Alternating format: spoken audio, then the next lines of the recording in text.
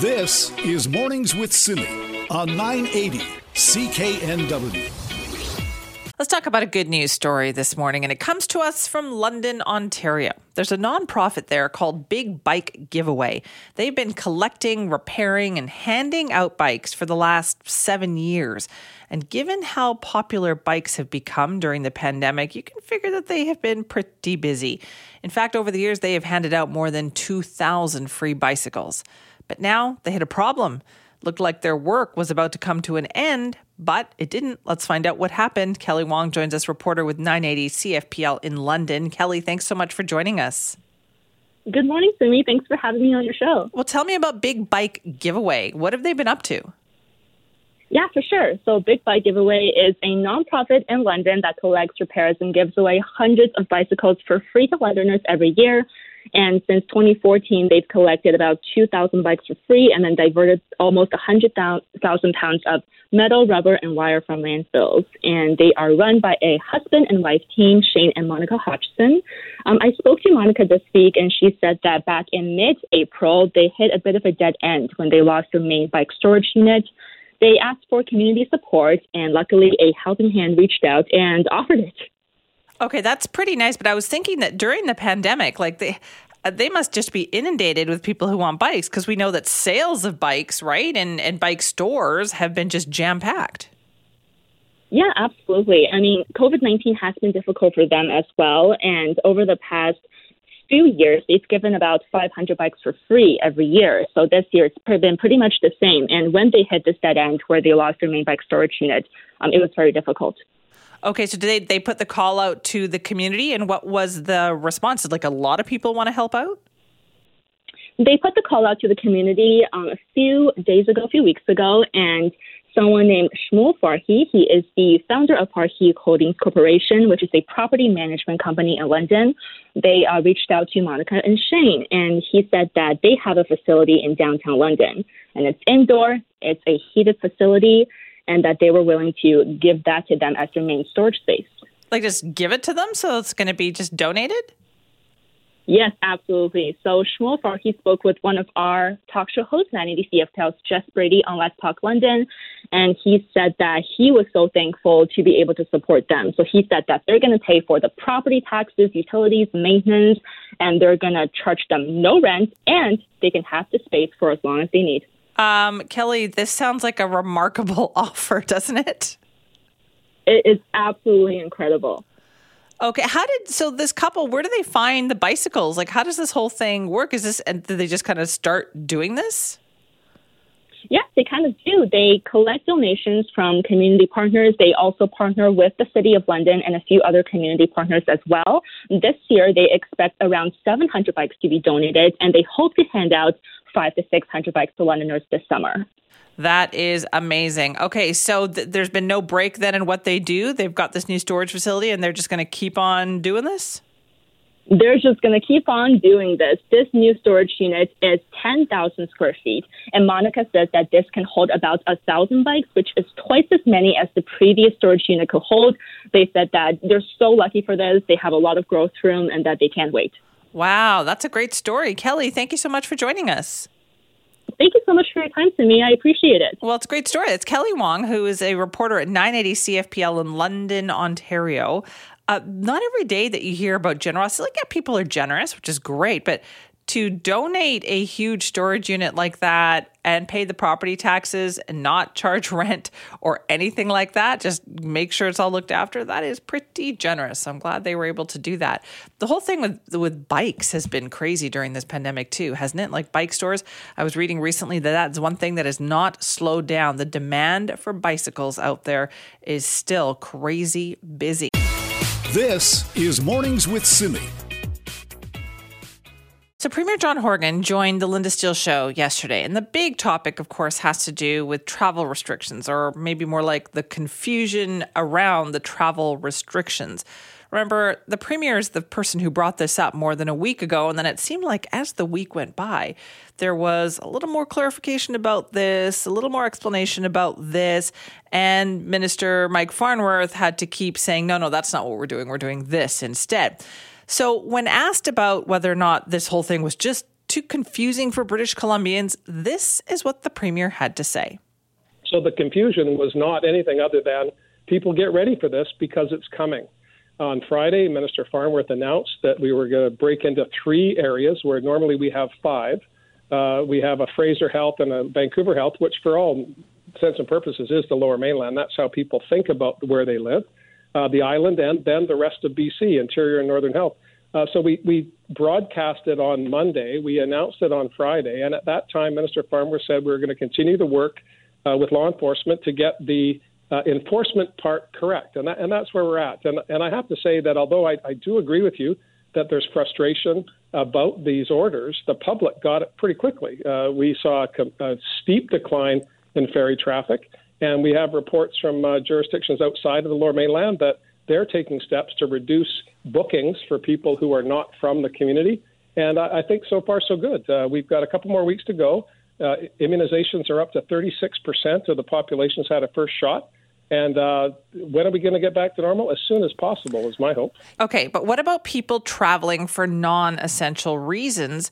The Premier said he is optimistic that people will use their best judgment about when to decide to leave their homes.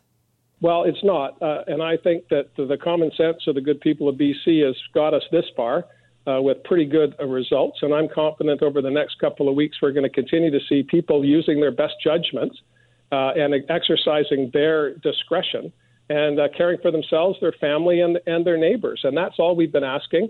And inter-region travel. Here, I live on Vancouver Island. Are there going to be people that are going to go up to Malahat to Nanaimo? Probably. But the case counts here are lower than they are in Fraser Health and Coastal Health. And so, again, we're encouraging people to stay as close to home as is practical. And this isn't about being punitive, Linda. This is about giving people the direction and guidance they appear to be asking for. The overwhelming majority of the population are saying about time rather than why are you doing this? All right, so that's Premier John Horgan speaking on the Linda Steele Show yesterday.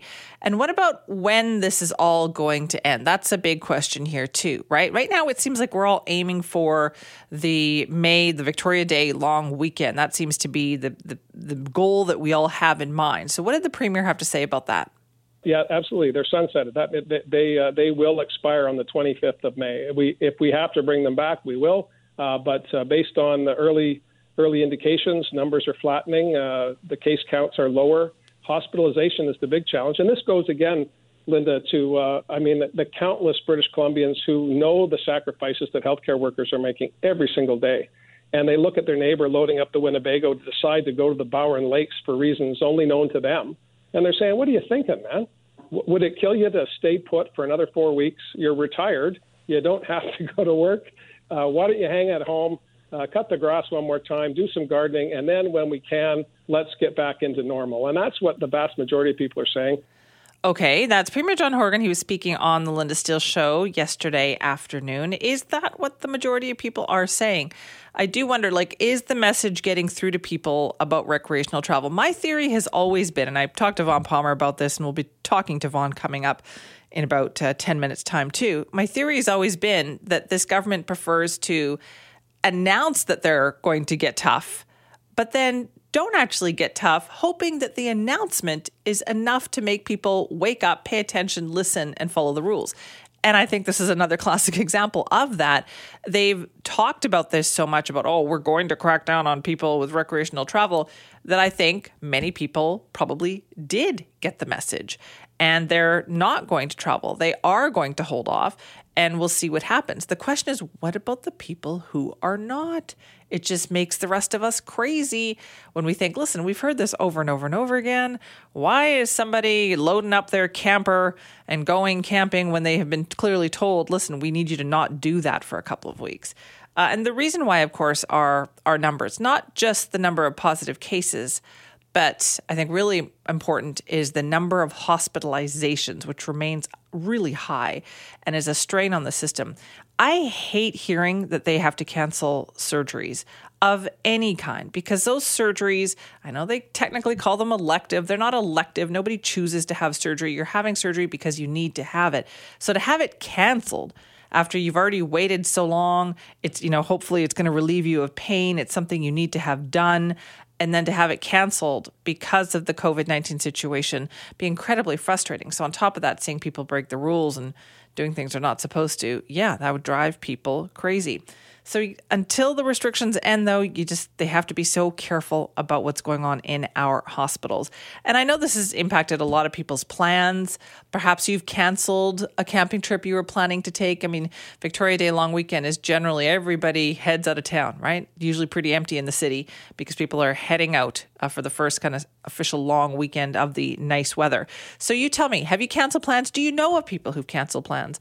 Or is it the opposite? Do you know of people who are just going ahead and doing what they want to do anyway? This is Mornings with Simi. So the Society of BC Veterinarians says the pandemic has really increased the demand for vet services, and it has happened so rapidly that the industry is now in a crisis. Just 2 years ago, the Society wanted to look into predicted labor shortages. They thought there would be a shortage of about 500 veterinarians in this province by 2024. But that has really been moved forward because so many people got pets during the pandemic. So now we are in a bit of a crisis situation. So joining us to talk more about this is Dr. Hatley McMicking, General Manager of Veterinary Services for the BC SPCA. Thank you for joining us. Good morning. How are you? I'm good. Thank you. How busy are veterinarians these days, do you think?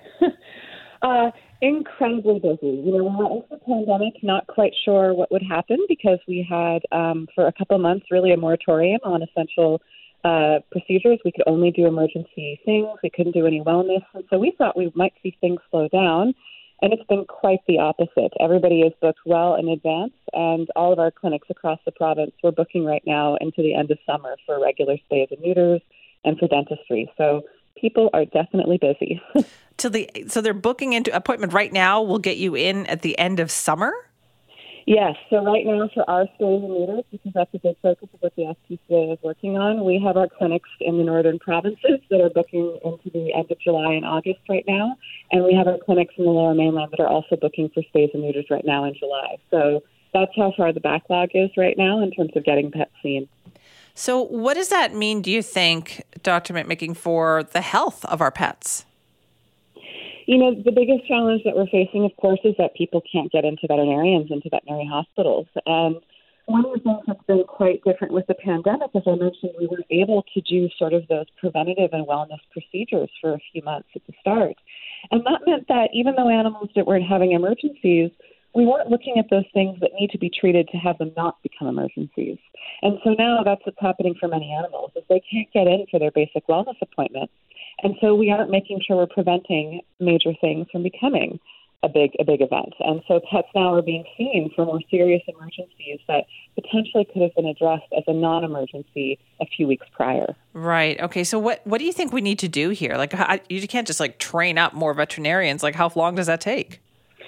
Well, and that's exactly it. Unfortunately, we are going to be in this challenge for a little bit longer than we would like because the solutions are more long-term. And that's why we've been saying that government needs to help fund these additional seats that we could have at WCVM. Now, as you just said, if we were to get those seats right now, that doesn't mean we have people graduating and returning back to us for 4 years.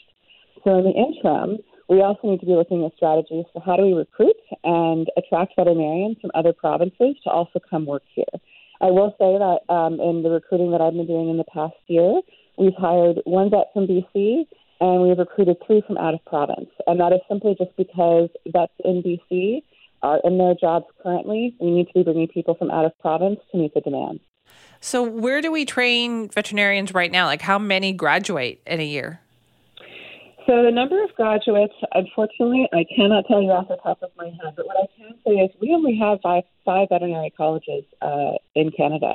And that is where we also face a big challenge is we don't have our own veterinary teaching facility in BC. And so for a BC resident to have to go to school, they actually need to be a resident of some of these other provinces. Many actually choose to move to Saskatchewan for a year or two, so they'll qualify to go to that school there. Or they have to get lucky enough to have one of these very few spots that are reserved, and there aren't just enough to meet our demands that we need, so we need more. Do you mean, should BC have its own veterinary college then? I mean, that, of course, would be a lovely solution, but that is definitely more of a 10 to 15-year plan. I will say I went to the new school that was one of the newer ones in the last sort of 20 years or so. And there were a lot of uphill battles that you have to go to not only establish a qualified veterinary school, but really to produce that quality of education that then brings veterinarians that we want in our hospitals and clinics.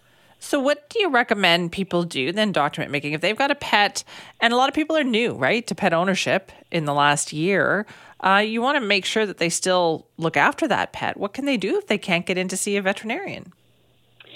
The most important thing that people can do right now, and I will say one of the benefits is that people are home with their pets during the pandemic, is that if you see something that's a little bit off, call your veterinarian sooner than later.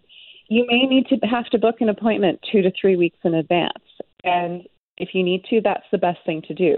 The worst thing that you can do is to wait and say, well, we'll see how it looks in a few weeks, and then maybe we'll call the vet then. And often what's happening is our really lovely valued clients that we have are calling us the day of, and we're already overbooked with other appointments and emergencies. And in order for us to now see that client, we'd have to decrease the value and the quality of care that we're providing to everybody else in the hospital. And we don't want to turn that client away. But had we been able to maybe plan a few weeks before and ahead in advance, we could have actually fit them in and been able to see them or prevent something becoming more major.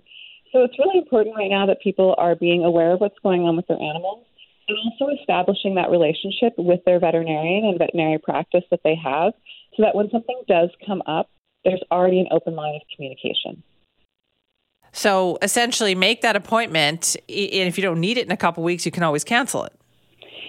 You know, that's very, very true. Many years before, we used to say, call us the day of, even the day before, and we can get you in, and now that's not the case. Really what happens now is if somebody calls the day before and has to cancel, I've got such a long waiting list of spots that I can fill with, we don't have a problem keeping our schedule full at all. Okay, well, that's good advice. I have a feeling you're going to be busy for a while to come, so thank you for joining us this morning. Oh, of course. Thank you. That is Dr. Hadley McMaking, General Manager of Veterinary Services for the BC SPCA. So months in advance for just some general kind of pet maintenance if your pet needs to go see a vet. That's what they're talking about. Some appointments being booked into the end of summer at this point. If you have an emergency situation, even then, you're probably waiting a couple of weeks. Now, if you've had experience with this, let me know. simi@cknw.com. But clearly, so many people have pets. This is what we're going to have to be dealing with for the next little while. So yeah, let me know what's going on with your pet. If you've had any problems with this, simi@cknw.com. This is Mornings with Simi.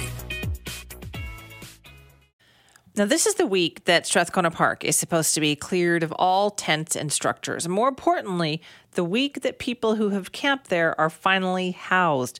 The deadline is April 30th, so let's find out how it's been going. Attorney General and Minister responsible for housing, David Eby, joins us now. Thank you for being here. Thanks for having me. So how is it going there? I guess. I mean, as well as can be expected for an encampment, there was a fire yesterday afternoon, so the challenges remain. But in terms of getting people inside, there were 47 people moved inside yesterday. There were 25 people moved inside the day before. There were 29 moved inside over the weekend. So there's a steady and increasing flow of people into housing. And we're currently on track in our partnership with the city and the park board and the nonprofits and the folks on the site to get folks inside by the end of the month. Okay, and what is the process like? I understand there's a lot of support there, right? You don't want anybody to feel like they're being forced to do something here. Yeah, I mean, it's such a delicate balance, and the happy news is that the folks at the site have been working with outreach workers now for months, and they've been filling out applications for housing, and there's an increasing number of folks who have been identified that need different supports that are going to be provided to them and accommodated in relation to their housing. Our hope is, and the way things have been going, is that folks are going to voluntarily move inside. And that's what all our work is really focused on at this point. Okay, so are you concerned, though, that there might be people at the end of the day who don't want to move inside? Yeah, I mean, we're hoping for the best, but we're preparing for that possibility that there are folks who just, for one reason or another, are not prepared to go inside. And there's no way, and there's really no desire to force people to do something that they don't want to do in terms of housing. But the challenge is going to be that they're not going to be allowed to stay at Strathcona Park. The park board is prepared under our memorandum of understanding to seek an injunction to ensure that the park returns to its intended purpose, which is a park. And folks who want to continue living outside can take that option, but they will be under the rule that if they are in a park, it can only be overnight, and they're going to have to take down their tents in the morning. Otherwise, they're not allowed to stay in the parks, and Strathcona Park will be closed for remediation, the site where the encampment is currently. So what we're trying to do is give people much better options than staying in parks, and for the vast majority and hopefully everybody, they're seeing that we have accepted offers of housing and offers of housing out to, I believe, if not by the end of today, certainly by tomorrow, offers out of housing to everybody at the park. Right. I think one of the concerns, though, was that, when this happened at Oppenheimer, we went through this whole process, but it was like the very next day, people just picked up and moved to Strathcona Park. What measures are being put in place to make sure this doesn't now happen at another park?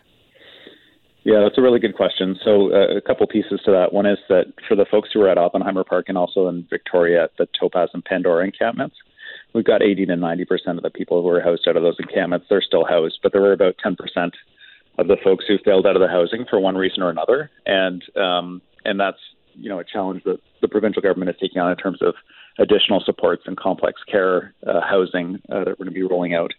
But in terms of the protest movement and the desire that some folks have to set up these encampments in the city, we signed a memorandum of understanding with the City of Vancouver and the Park Board that the province would ensure, and I believe we have, spaces available that if there's another encampment, we can assure people on the site that they can come inside, that they have a dignified option to come inside, and that the Park Board and the city will use the tools that they need to seek injunctions to ensure that parks are used as parks and that housing is used as housing in the city. Okay, so you're confident then that there are more tools in place to tackle that problem this time?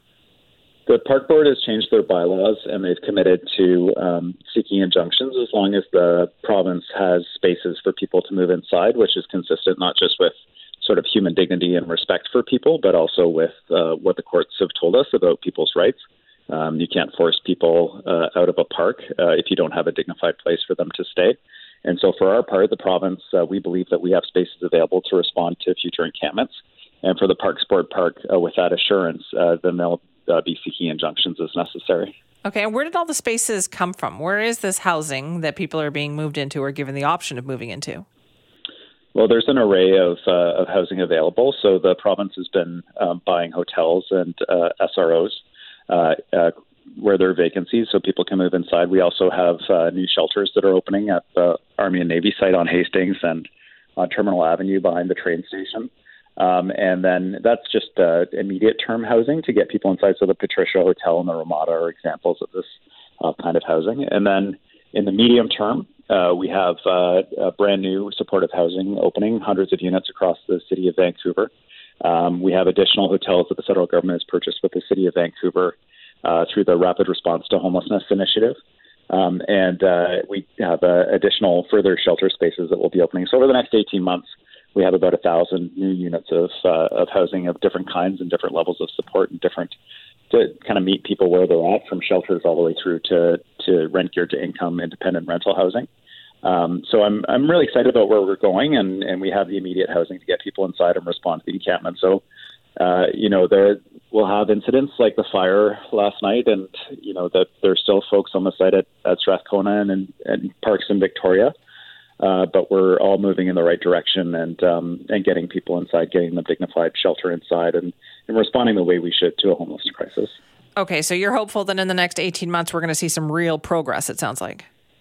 We are. I think, as we come out of the pandemic, people who were couch surfing or staying at their friend's place or, in an SRO or otherwise, the shelters reduced their capacity by 50%. And most of the cities in British Columbia and across North America have seen very visible impacts in street level homelessness. So it was always there, but it's just so much more visible now. Right. And as we come out of that, as the shelters are operating at full capacity again, people have different housing options, and we're also opening hundreds of units and thousands across the province.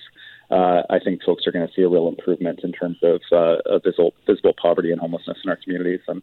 And I'm looking forward to that, that's for sure. Yeah, that would be great if we could all see that. Let me also ask you about your testimony this week at the Cullen Commission into money laundering here. What is your response to some of what you've been hearing from previous people who were in charge, kind of the stories that are coming out? What has been your response to that?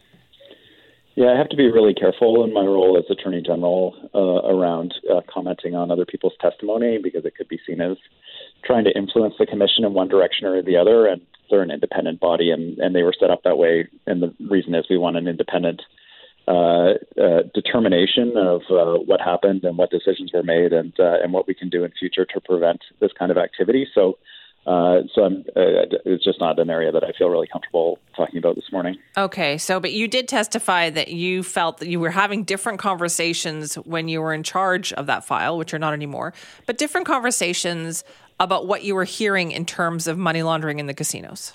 Yeah, happy to talk about what I experienced when I became minister. There was a gap, a fairly significant gap, between the BC Lottery Corporation's perspective of how the fight against money laundering was going and the regulator, which was the Gaming Policy Enforcement Branch's perspective. The regulator thought that we had a serious and ongoing issue with money laundering in the casinos, and based on what they presented to me, I agreed that was the case. And the presentation I had from the BC Lottery Corporation was, there was no discussion of an issue. It was about their perspective that things were going quite well in the fight against money laundering. And so it was that gap between those two agencies that led me to appoint Peter German to do his initial report, and then his findings from the initial report that led to his appointment to do the second report about real estate and luxury cars. And I'm very grateful for him doing that work, and grateful to the Commission for looking at this issue for the province and making recommendations to us. Well, more information to come on that. Listen, thank you for your time this morning. Thanks for having me. This is Mornings with Simi. Lots of discussion in the last few days about Playland, because it had been set to open this weekend, albeit distanced, masks, limited entry into Playland itself. But still, that didn't stop a lot of people from raising concerns about it. So that has now changed. Let's talk about what has happened. Joining us now is Laura Ballance, spokesperson for the PNE and the head of Laura Ballance Media Group. Laura, thanks for being here. Oh, thank you for having me, Simi. Good to talk to you. Yeah, let's find out what happened here. So when is Playland now going to open? We'll reopen after the May long weekend. So we had intended on opening this Saturday, May 1st. Our team has been working. Obviously, we have a core group of technicians that work on our rides and our park throughout the year. And they were preparing and had been working incredibly hard to get ready for opening on Saturday. We had an approved plan. We think our plan is very, very solid. In fact, we're very confident in all of the different elements that we put together. It was based on our plan from 2020 that interestingly received acclaim not only here in Canada, but across North America, and was used as a model for many other similar venues. So as we solidified that plan and worked very, very close with Vancouver Coastal Health in order to ensure that they had a full understanding of what our plan was, a comfort, and that we're ready to, endorse the plan, it would be the right term, so that we could reopen. All of that was very positive, and because we're classified as a retail business similar to Capilano Suspension Bridge, Grouse Mountain, Science World, Bouchard Gardens, a number of other things, given the fact we were an outdoor facility and that we did have a very strong safety record with our 2020 COVID plans, the fact that we had hosted in excess of 40,000 people last year, and that our plan was supported by Vancouver Coastal Health, we were feeling very positive. What changed is concerns that the Provincial Health Office had over the idea that people may travel from outside of their health region to visit Playland. And although we did not intend to sell tickets at the gate, that you had to enter your address in order to purchase a ticket online, and that we had done a number of things, ultimately We know that there potentially might have been workarounds for people, and the public health office was nervous that we might have seen some interregional travel.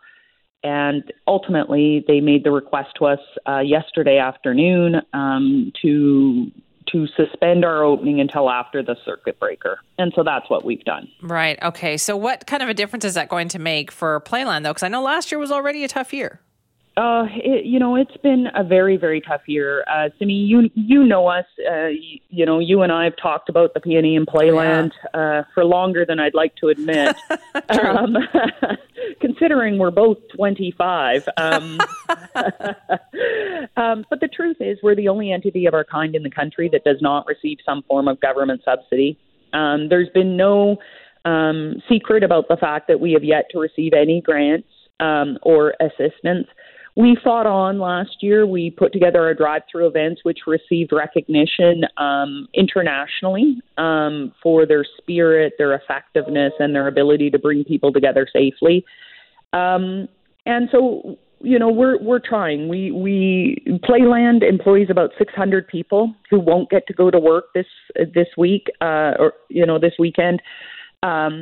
The fair itself and the PNE Corporation employ 9,500 direct and indirect employees. We generate about $180 million a year into the local economy. We've always been quiet. The fair is the largest ticketed event in the province. Maybe we don't toot our own horn as much as we should have. And we've always been quietly proud of the fact that we are self-sufficient and return millions of dollars back into the city in direct park upgrades and site maintenance annually to the benefit of the taxpayers of Vancouver. Right. But now times have changed. It's dire. Yeah. Laura, did you think that, were you confident that Playland would have been able to pull this off? What about those concerns? Do you think, the health officials might have had a point? You might have seen some travel from out of the health region? Well, I can say that approximately, in excess of 80% of our attendees traditionally come from the Lower Mainland, so that we would have been well within our health region. Simi, I am fully confident, I remain fully confident that Playland could have safely opened, that our protocols were strong, that Vancouver Coastal Health was confident in them, and that we worked shoulder to shoulder with them throughout the year, every year. And if they were confident, we were confident. But we understand the concern over the interregional travel. The one thing I will say is, as all of the other like organizations here in the Lower Mainland and across the province are being allowed to open, it is discouraging that we were the ones singled out and asked to remain closed. Because whether it's Capilano Suspension Bridge or Bouchard Gardens, or Grouse Mountain, or Cypress, they are all in the same classification, and we believe our plan is exceedingly strong, and we believe that it was the model for many organizations for their plan. So it's discouraging. I believe the PNE not only holds, PNE and Playland not only hold a special place in the heart, we actually play a key economic role in this region.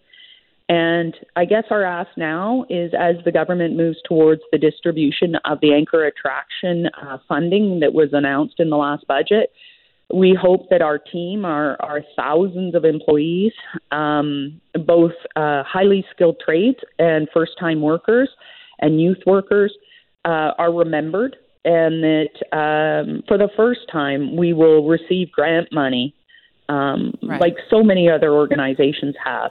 This is a tough time, and I understand people are making very difficult decisions, but we're hopeful that we're remembered as this process unfolds. And we are a bit discouraged that we were the only ones singled out to remain closed.